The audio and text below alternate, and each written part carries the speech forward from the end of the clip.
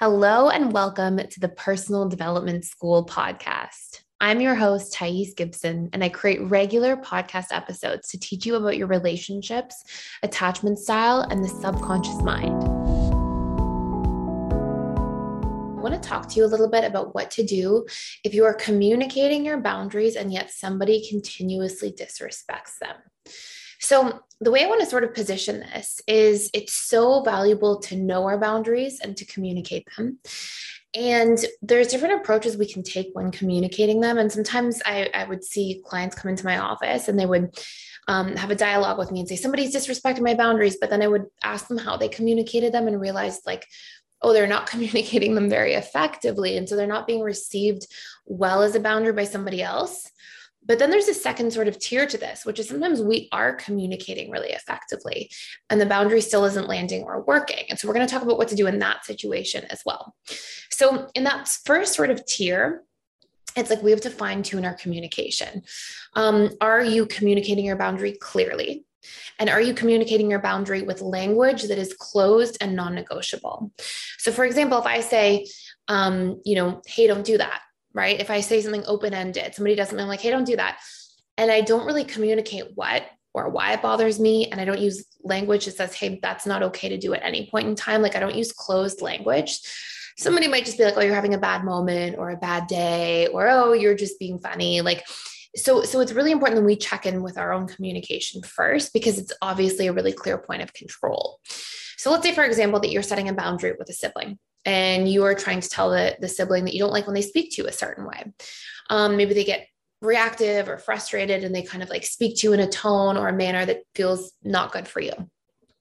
You would start by making sure that you're clear about your boundaries. So you might say something like, hey, I know you probably don't mean anything by it, but when you use that tone or that language, it really doesn't feel good for me. And that's not acceptable any longer. So do you see in there, like you're getting really specific, or like that tone, that language, or whatever it is for you, right? In the imaginary theoretical situation, you're very clear and specific. So there's no room for you to be like, hey, sometimes you talk to me on the phone and you're grumpy. I don't like it. Right. Then somebody just feels like, oh, it's an attack. Right. Or you're just making a comment about my mood or saying I can't be grumpy. There's really no room to misperceive by being clear and specific about the very specific situation and what specifically they're doing, the tone or the language, right? And then you're following up by saying, it's not acceptable. You can't speak to me like that any longer. I appreciate you respecting that boundary, right? Whatever form you want to say it in. Now, a trick here is you want to be very strong in your language, but not very strong in your tone. It's almost like they're tempering each other. So I may say, hey, it's completely unacceptable to speak with me that way. I hope you can please respect that going forward. And if I say it very clearly, my language is so close, but my tone isn't rude, right? I'm not going, it's completely unacceptable to speak to me that way, and I will not tolerate it any longer. That's like asking for an argument, right? And especially, I don't know if you noticed at the very beginning, I kind of started out by building an olive branch. Like it's another good little hack. It's like you start off by saying something like, hey, you may not mean anything by it, but so I'm like not there being on the attack. I'm giving you kind of benefit of the doubt, but then being really clear, really specific, using closed language without a strong tone. And that's kind of one of the keys and tricks to assertiveness. If it's something you struggle with, is we don't have to go, I notice for fearful avoidance, they kind of are either like very passive or very aggressive. DAs are often passive aggressive and APs can be either or, but sometimes more just passive than anything else. And actual assertiveness, like healthy, secure assertiveness, often is very clear, very specific, giving somebody benefit of the doubt, and then using strong language while tempering your tone. And that works very well as an approach. Okay. So check in with those key points first. Now, on the second part, what to do if somebody's just not respecting your boundaries, right? What to do if somebody's like, you are doing the best you can in communication. You're clear, you're specific, you're doing all the things right. And you've tried once, it didn't work. Okay. Then you tried again, still didn't work. What do we do in this situation when we're not seeing results from this type of transition in our speech back and forth with somebody else? By the way, if you want to do a deep dive into boundaries and communication, I've got 2 great courses you can check out for free for 7 days. One is all about boundaries and really learning how to set them and reprogramming your fears around having them and setting them so they feel more natural and comfortable. It's very, very useful. And the other one is called conflict resolution. And it's all about how to properly resolve conflict in relationships, what to do, how to speak through things. And that's one of the most important things we can do in our relationships is learn how to resolve conflict if we want to make them work. It's like one of the number one features that's required to getting past the power struggle of any romantic partnership. So anyways, you can check those out for free using the link below for 7 days. So what do we do? Somebody keeps disrespecting our boundaries. I generally, in close relationships, believe in giving people benefit of the doubt. Maybe somebody misunderstood me. Maybe they got defensive. Maybe they're having a really bad day. One time, okay. Second time, okay.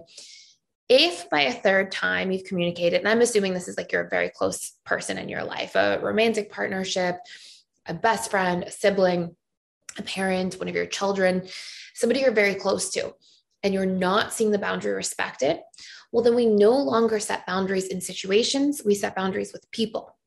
So we go from setting the boundary in the context of a situation, going back to that example in the imaginary example of like, oh, this your sibling who's speaking with a negative tone, or who's taking their anger out on you, whatever it is. Instead of doing that, you realize, okay, like I'm not really getting my needs met, and boundaries are pretty sacred things. Like if you have a boundary, it's probably for a very good reason. So if you communicate once, twice, 3 times, then maybe I talk to that person less on the phone about the things that they tend to get frustrated with me at for, take their anger out on me around. Like it goes from you're no longer setting the boundary about the situation. You actually reestablish new boundaries with that person in your life. And it may be around types of discussions you have, frequency of discussion you have, how often you talk on the phone, for how long, how often you see them in person, how much time you spend over text, like whatever your situation is where your boundary is not getting respected, then you take a small step back and reassess and reestablish your boundaries in the relationship to that person.